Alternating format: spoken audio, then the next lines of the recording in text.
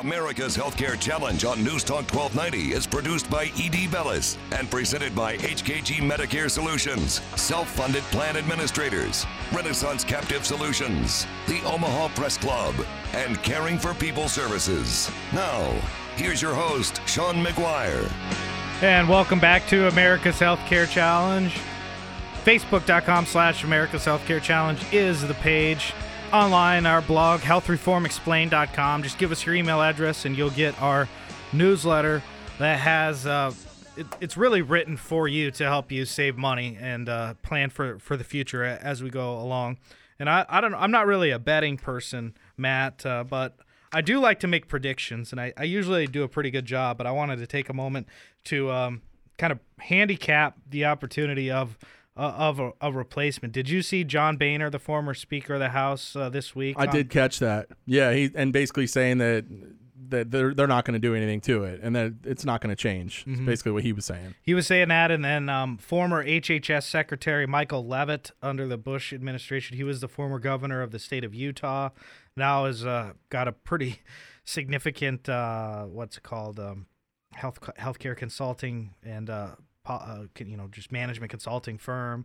He was on, I guess, David Axelrod now hosting a show on CNN on their radio network, and they talked about it, and he said the same thing. But our congressman was kind of saying something opposite, wasn't he? Yeah, Representative Bacon actually here on this show, or not on this show, excuse me, on this station, was saying this week that no, he disagrees with Mr. Boehner. Says that no, it's going to change. They are going to keep some elements of Obamacare, but it is going to change so much that it won't look like Obamacare anymore once they're done with it. Is basically what Representative Bacon was saying. And I'm holding the discussion draft right here. It's only 100 pages as opposed to the 2,000 pages of the Affordable Care Act. Much more simpler version, but big stakes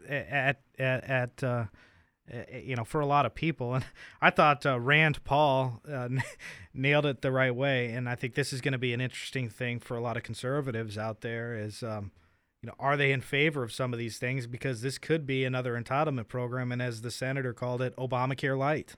Yeah, absolutely.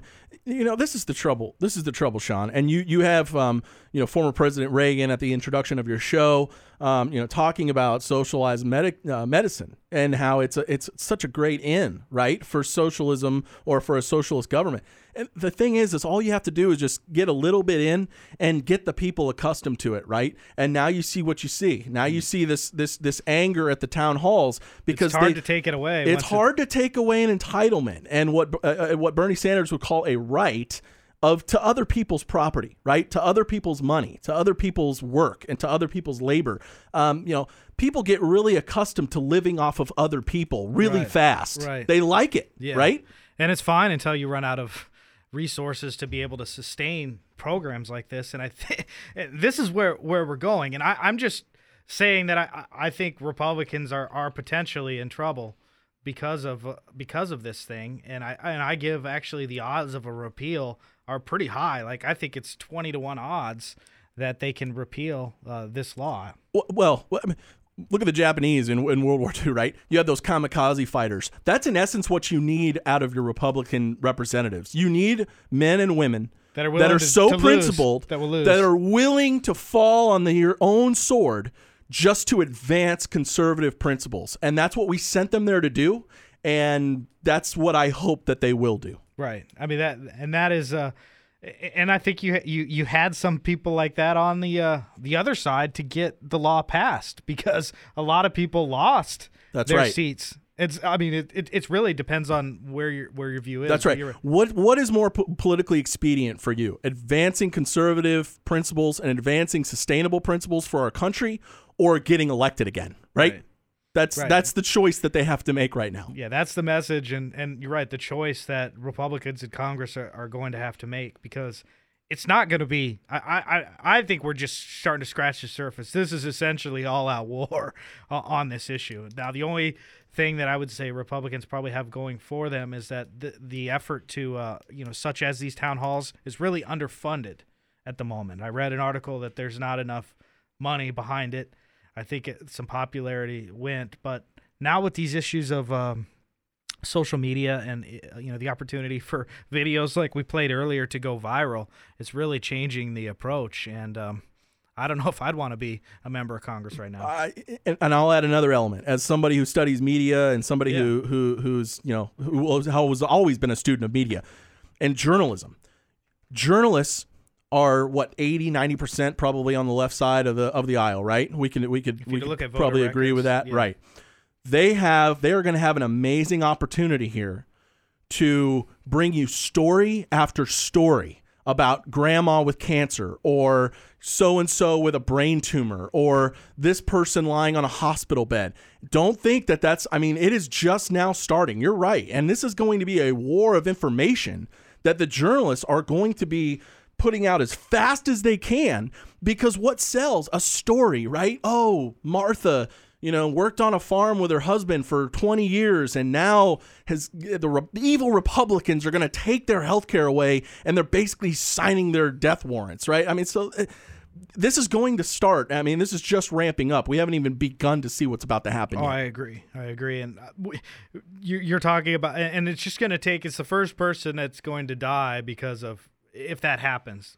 But we do have an interesting article this week I saw in the Manhattan Institute. I don't know if you know them, but they found that the best statistical estimate for number of lives saved each year by the ACA is actually 0 because of the protections that we have. But you are 100% right. Just wait for all the stories of, and also people who are potentially Trump supporters that are affected by this issue, by losing it. I can guarantee that's going to be an angle we're going to see very soon as well. So I'm going to put you on the hot seat. So what do you think? So we've heard from Boehner. We've heard from Representative Bacon indirectly.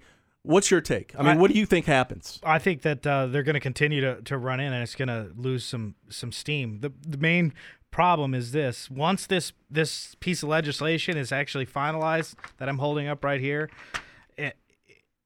wait till you see how much it costs. And wait till you start seeing pushback from states like Florida. Huge elderly population.